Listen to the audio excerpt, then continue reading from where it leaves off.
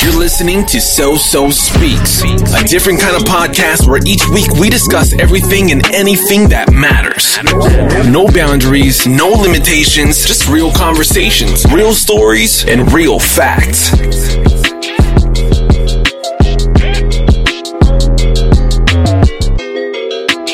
What's up guys, Sona here, and welcome to part 2 of what happened to Tamla Horsford. For those of you who did not get a chance to listen to part 1, make sure to do that before listening to today's episode because there is a decent amount of context involved. So today I'm actually going to be joined by my cousin and best friend Olka, and we're going to go over some of the points I mentioned in part 1, and that way we can not only discuss everything that I noticed, but then she will also be able to put in her 2 cents as well. And this allows for more of a dialogue as opposed to me just talking at you. I should mention, however, for those of you who don't know me personally, I do live in France and my cousin lives in the US, so this will be a Skype conversation. So I do apologize in advance if the quality isn't as good as it should be, but we will do our best to make sure that it's as clear as possible. But before we do that, so after I published episode 1, I actually got a tweet on Twitter, and it was from Dr. Sam Klein, PhD, who runs a blog called Race and Grace, and she had listened to the episode. And so I actually noticed on her page that she had a link to an article that she had written on Tamla Horsford, and she brings up some very good points. So she has graciously allowed me to talk about her article in this episode, and for that I am grateful, so thank you so much, Dr. Klein. Alright, so I'm going to bring Olka on the line, but before I do that, I want to talk about something that Dr. Klein mentioned in her article that I didn't even notice. It's something that I didn't even think about, and I didn't think to look for, and I should have. And so I'm very grateful that I actually read this article and that she's allowed me to use it in this episode, because this is something extremely important. And that is Tamla's time of death. On her death certificate, it says that she died at 1:30 a.m. But if you remember from the timeline, Bridget Fuller left at 1:47 a.m. So either the timeline is completely fabricated, or Tamla was already dead by the time Bridget Fuller left, which only raises even more red flags.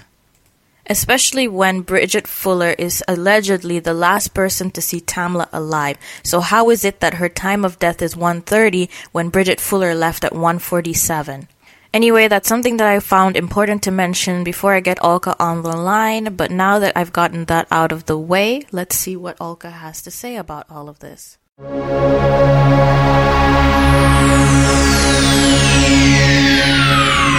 Ladies and gentlemen, may I have your attention, please? The show starts in 10, 9, 8, 7, 6, 5, 4, 3, 2, 1. Let's get into it.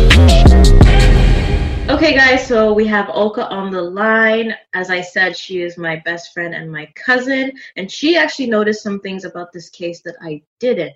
Before we get to that, she's just going to introduce herself to you guys so you know who she is. So go ahead. Hi, everyone. I am so excited to be here. Like Sona said, my name is Olka. I'm her cousin and best friend, and I'm really excited to be here on this podcast. I think this case is really important, and as you pointed out to me the other day, the police have said that this case is closed, which is crazy, right? There's so many unanswered questions. Definitely crazy. There are so many unanswered questions, and that's the thing. And as we read more into the case, it just brings up more questions, which is crazy. Yes. So some of those questions. So one thing I was noticing when I was reading some articles about this yesterday, one thing that just jumped out to me immediately was the day that this happened was the end of daylight savings. So at 2 a.m., the clocks went back an hour, which I feel like messes up the entire timeline. That actually is interesting because, yes, so that was in the article that was written by Dr. Klein. And I had no idea. So when I did episode 1, I actually had no clue. And that's crazy because now it begs the question whether the whole timeline was fabricated or whether they actually took that into account, but it wasn't anywhere in the reports. They actually did not mention it. Right. So for everyone who is listening, one of the things that we kind of created this timeline from was the times on the security camera, right, the times from the medical professional who examined her body and placed when she died. But I think it calls everything into question because it says that some people were leaving at 1:47 a.m., 1:57 a.m., but we don't know if that was 1:47, 1:57, the original time, or if it was after time had fallen back. So it might have really been 2:57 or 2:30. I think it begs a question whether the security system was updated automatically, if the time changed automatically on the security system. Right. One would assume that because it's a security system and we'll say that maybe it runs via, Wi-Fi or whatever, that it would update automatically. But at the end of the day, they did not mention that in the police report. So how do we know? Right. And the other part of this too is that the medical professional who placed her time of death said that they believed she died around 1:30 a.m. Now, I'm wondering if probably they were doing that backwards in time, right? They're looking at the lividity, they're looking at how her body is, and they're saying, oh, this happened 12 hours ago, 11 hours ago. But then when they're determining that time, was he looking at a watch that was updated and doing the math backwards? Like, what if her time of death is also an hour off? That is a very good point. And the thing is, in the timeline, because I mentioned this in the intro, in the timeline, it says that at 1:47 a.m., Bridget Fuller left. So how is it that she was, like Tamla, supposedly died at 1:30 a.m.? That means that she had already been dead by the time that Bridget Fuller left. Right. So it could have been that Bridget Fuller left at 1:47 and Tamla actually died at 2:30, but then when the person was doing the math, they just thought it was 1:30 because time had gone back already. Or it could have been the opposite way, and she actually died at 2:30 and Bridget Fuller left like at 2:50 or 2:47, like 17 minutes later. So we have no idea, just based on the fact that there was a major time change at that same time. That just makes everything so much more complicated and confusing when it already is complicated and confusing, because they, as professionals, they should have made sure to mention that. So why is it that it's Dr. Klein that has to, mention, okay, it was daylight savings, It's just weird. It's odd. Yeah, I also wanted to talk to you about the 911 tape. I want to hear your thoughts on it because I listened to it. Yeah, let me hear what you think. The thing is, when I did episode 1, I decided that I knew that the 911 tape existed and I had already listened to it before. But then when I was doing episode 1, I was like, okay, I'm just going to focus on the case files that I have. But then listening to the 911 call, there are just a lot of things that come up. But the main thing that comes up is the fact that Jose Barrera mentions that apparently it's Jean-Marie Meyers as opposed to Jean-Marie Meyers, as I mentioned in episode 1. So I mispronounced her name, but apparently she has a camera system that was on the back deck, because he mentions that in the 911 call. He says, well, my girlfriend has a camera system so we could see what happened, because at that point they're speculating that she actually did fall off the deck. Yet in the police reports, there's no mention of any camera system. But it also, what I don't understand is, it doesn't make sense, because these days you don't just have a security system that tells you, when the door is open and closed. That's just bizarre. Normally you have a camera system, which is together with the system that tells you about your doors being opened and closed. So that's to me. I don't know about that. I think you can choose. I think I know a few people who have one or the other. I don't think, I think you can choose. It depends on your budget and all of that, whether you're going to get cameras or not. But in the 911 tape, he distinctly says there's cameras back there, so we should be able to see if that's the area where it happened. We should be able to see. And then in the same 911 tape, maybe even 3 minutes later, he actually changes what he says, and he says, actually, he says, actually, there's no cameras back there. And so we're not going to be able to see that. And you hear his girlfriend talking in the background. Yes. You hear her say something in the background. Mm-hmm. I don't know if that begs the question of whether she was coaching him. I don't know, right? There, I feel as though there's enough unanswered questions for this to not be a closed case. I don't want to insinuate necessarily that there was foul play, but it seems really weird that this guy, he's very calm, he's very collected, and he definitely says there's cameras back there so we can see what happens. And if he's familiar with the house, he lives there or he's been there, I mean, I don't think that's a mistake that you make. No, it's not a mistake. He said it very clearly. He said, well, my girlfriend has cameras. And the thing is, that's his girlfriend. He's been in that house multiple times, we can assume, because he was there. He spent the night there. It just seems that it's a place where that he's used to being there.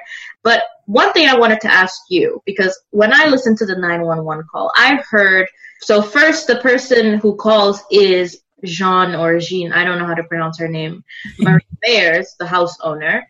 And then she passes the phone on to Jose Barrera, right? So he's talking. And so we know that the aunt, Madeline, is there. But I hear multiple female voices in the background. And I don't know if you agree with that or not, because it brings me to my next point. But what do you think? Did you hear other female voices, or what are your thoughts on that? I think I mostly heard the one. I also wasn't really listening for the background. I think I was really focusing in on him and his kind of tone. Yeah, and the way he was talking. And yeah, so I want to hear what you want to say about these female voices, but I also want to come back to some of the things he says in the phone call. So yeah, sure. Okay, so I just wanted to say that, so he mentions that, because basically the 911 operator asks him, so she says, are the people that were there at the party still there at this moment? And he was like, and then he went and he spoke to someone. So we can assume that it was his girlfriend. And then he said, well, there are 4 people that were here at the party that are no longer here. But as I mentioned in episode 1, we have one guest that is unaccounted for in the police report, which was Jennifer Morel. And so if you count the 4 people aside from John, Marie Mayers, and Jose Barrera, as well as Madeline, that leaves 5 people, right? And he said that there were 4 people that were no longer there. So that means that there was 1 person extra that was there. And she's not mentioned in the police reports, right? Exactly. And why? So where did she go? Exactly. Where did she go? Why isn't she in the police reports? Because in the police reports, it mentions how they asked the guests that had left to come back. And I guess that's how they constructed their timeline. But there's literally no mention of Jennifer Morel at all. Oh, that's weird. It's very weird. It doesn't make sense. And so I was thinking, maybe she was there. But then why? Either it's, well, I don't want to insinuate anything, but if I was a detective, I would make sure on something like this is not something that you just let go. Anyway, what were you going to say? Yeah, one thing I wanted to point out, and you pointed this out as well, was that he mentions in one of the police reports that he, and this is the boyfriend, I don't know what his name is, Jose. Mm-hmm. Yes. So Jose mentions that he's cleaning up, and he says he's picking up, he's like, oh, there's cigarette butts, and this is the brand she smokes. And she was the only smoker there. So he makes sure to mention that she was the only smoker at that party. Right. And it begs the question, like, there's a dead body in the yard. Why are you cleaning up? Right. Exactly. And he actually, on the 911 tape, you hear him call 911, and then he's, like you mentioned, he's on the tape the whole time, all the way until the police gets there. And that's actually something, sorry. We hear him go upstairs, and he is looking around, and he says, oh, here's some cigarettes and a lighter. And I'm like, is he cleaning up while he's on the phone with 911? He must have been, because I didn't know this in episode 1, and I had listened to the 911 call, but I guess I didn't pay enough attention before I read the reports. But he's actually on the phone to 911 until the police arrive, right? But he tells the detectives that he had been cleaning up. And so either he cleaned up before they called 911, or, as you said, he cleaned up while he was on the phone to 911. Right. And as you mentioned previously, I mean, he was until he got fired, a probation officer. Yes. And so someone is like that. I mean, we just listen to true crime, like on the side. This guy is like in law enforcement. You would know not to mess with the scene of a crime. Yeah, exactly. But the thing is, we already know from the fact that he was fired for accessing the case file that he has no regard for that sort of thing. Like, let's be honest. Why would you put your job at risk? Like, that's just common sense. Let's be honest. You wouldn't. So do your listeners know that he got fired? Yeah, I mentioned it in episode 1, and the thing is, because one of the detectives that went to the house actually wrote in the report that he recognized him as a felony probation officer, and so they knew each other. And then eventually it came out that he was fired. Jose Barrera was fired for accessing the case files for this case from his work computer. Which I think is, I mean, as a law enforcement officer, regardless of which department or what field you're in, you know that, you're not supposed to access certain files, from a work computer. Like, if it's an open investigation, you're not supposed to be accessing the files. But he took that risk. So the question is, why did he take that risk? Yeah, I know. It could be anything. Like, it could be morbid curiosity. Like, he could just be really curious, or, there could be something else going on. Again, I want to be careful of kind of insinuating that there was foul play here, but I feel as though there's just so many weird discrepancies and unanswered questions. Yeah.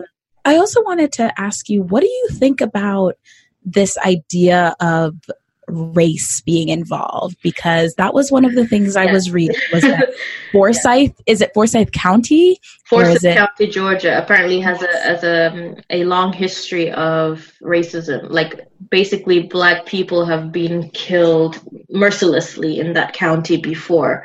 Right. And I was reading that it's one of these, until recent history, that it's a sundown or a sunset town where, like, people of color shouldn't be out after dark. Right. That's what I heard. The article did mention that in this past mayoral race that Stacey Abrams did win. So maybe some of that sentiment has changed. But one of the reasons this case blew up was because it was one Black woman in this home of all white people, or mostly white people. And that's one of the reasons that it really kind of took off as far as the media and social media. So what do you think of that? Well, the thing is, I have to admit, having left the US, if I'm 100% honest, do I think that she was murdered in cold blood because of her race? Absolutely not. Do I think that the case was treated callously because of her race? Yes, I do. I think that they just took the fact that what the people said, it was an accident, and ran with that. And I do think that her injuries were because of her fall. That I do think.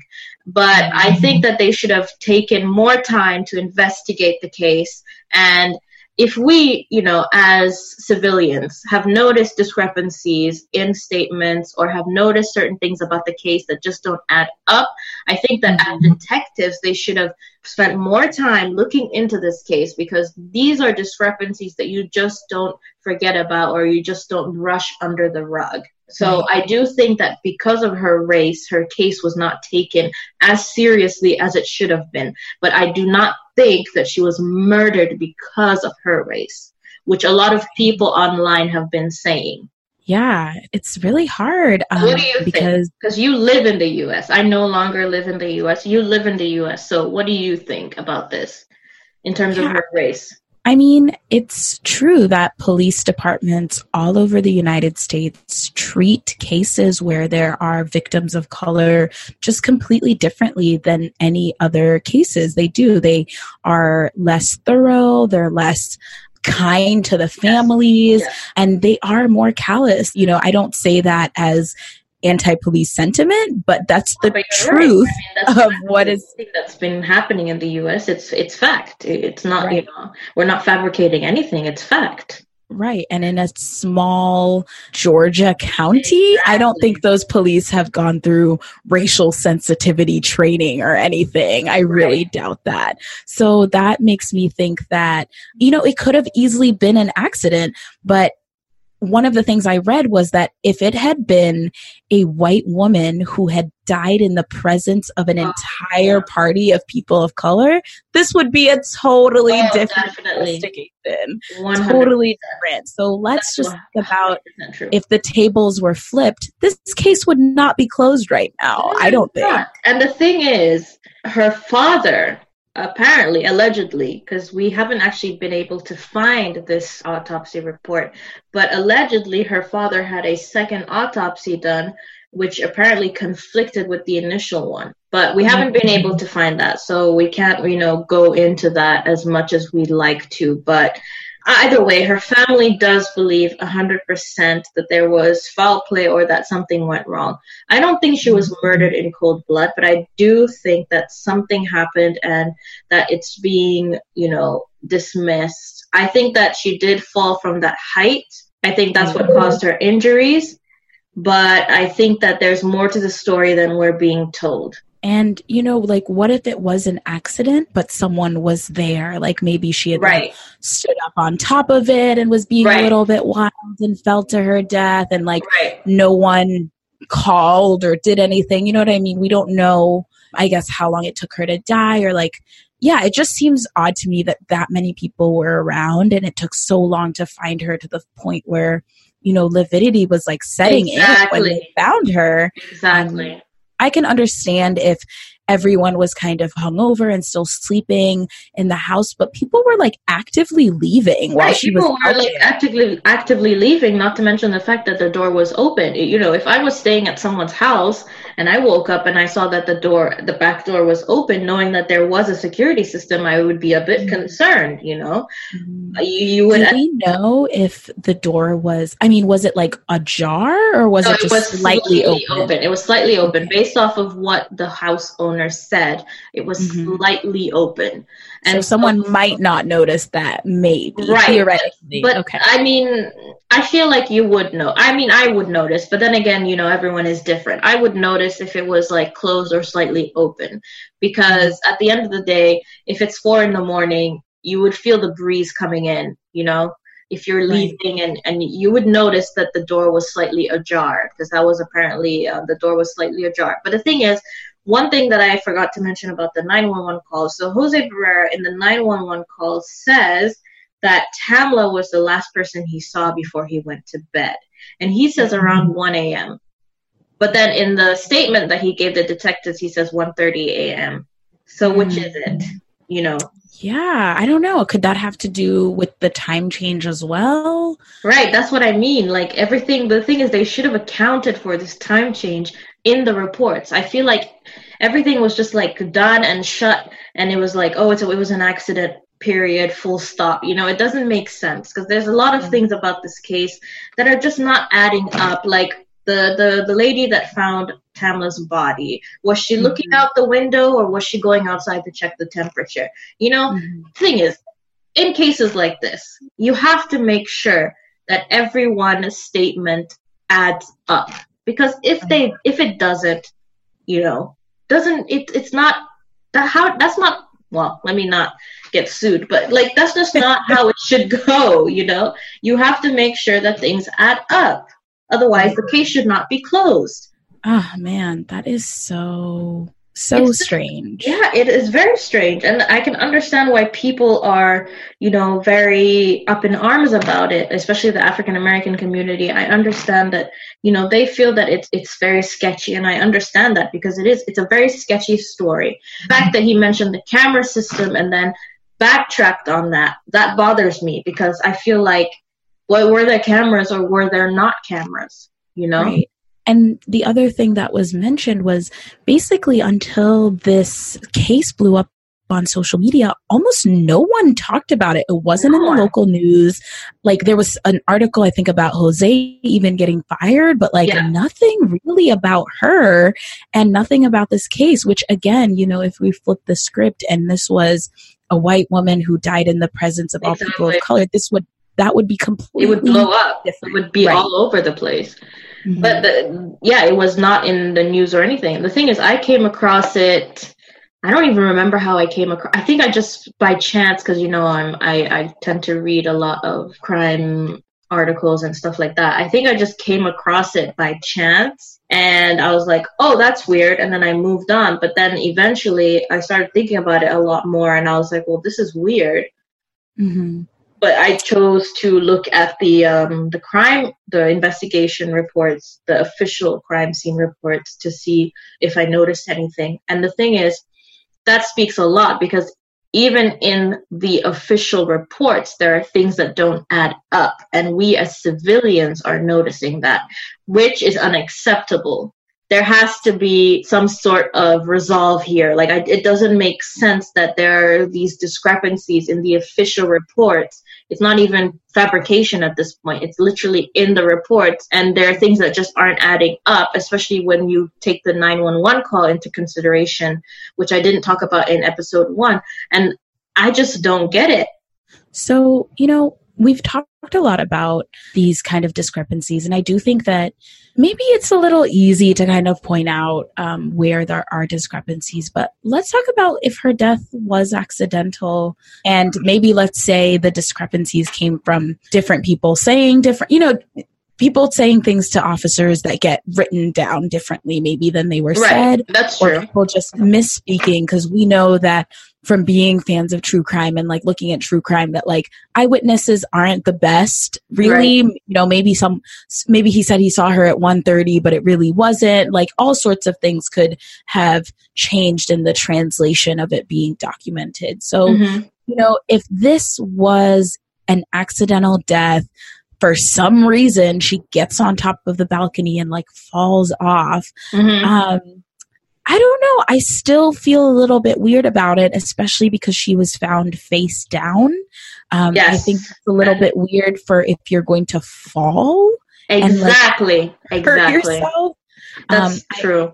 And then, especially when we know her neck was broken from the autopsy report, but she was found face down and her neck was straight. And on top of that, actually remind me of the 2 marks on her shins, right? That detectives said corresponded to a piece of metal edging that was only 1 inch or so off the ground. But so initially, detectives actually thought that she had tripped over this metal edging and had some sort of medical episode, like a heart attack or something like that. They didn't mention that, but I'm just, guessing. By medical episode, they meant some sort of heart attack or stroke or something like that. But then when they took this theory to the medical professionals, they were like, no, her injuries were too severe for it to have been some sort of medical episode and tripping just over this landscape edging. But they make sure to mention that she has 2 marks on her shins that correspond to the height of this metal edging. So if she fell from the balcony, which was 14 feet off the ground, so what caused those 2 marks on her shins? Yeah. That doesn't make sense. The thing is, there's literally they just say that it can't be that and they don't go back to it. So what caused those 2 marks?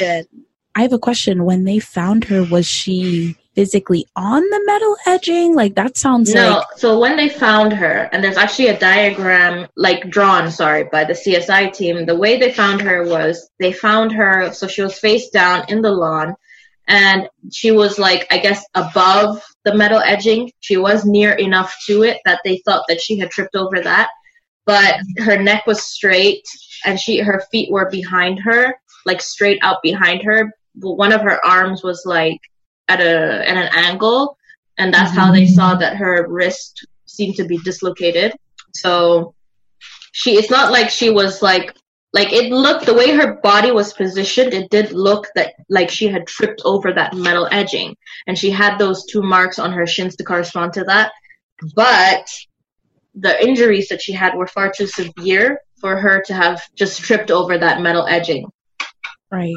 So I don't know. Honestly, it's a very confusing case. I honestly find it quite frustrating how confusing this is and how quickly they closed it. And her family and friends also, feel the same.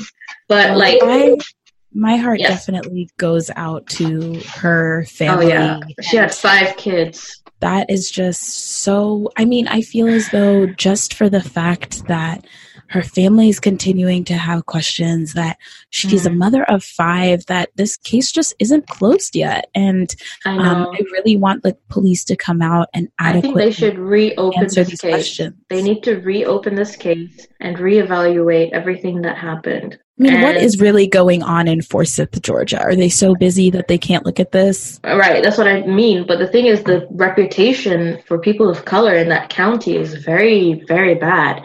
And so, we never know what's going on. But there are a lot of people that are just not okay with what is happening, in terms of people of color in the U.S. And I agree, there's a lot that needs to be discussed, and there's a lot that needs to be changed. And I just find it really sad that she died in this way, and it was literally not given enough of a thought. They didn't even take the time to really investigate this and look at the discrepancies. And it's a shame that we as civilians can find discrepancies and they not even, take the time to look into them as professionals, as police officers. It's very sad. But I hope that, there is a resolution to this, and that ultimately they do decide to reopen the case and look into things. Mm-hmm. Yeah, I have so many unanswered questions, and I feel really bad for Tamala's family, her kids, and just this whole situation is just really sad. And I do hope that they reopen the case, and I do hope that they actually investigate thoroughly all of the way and answer her family's questions. Yeah, I hope so.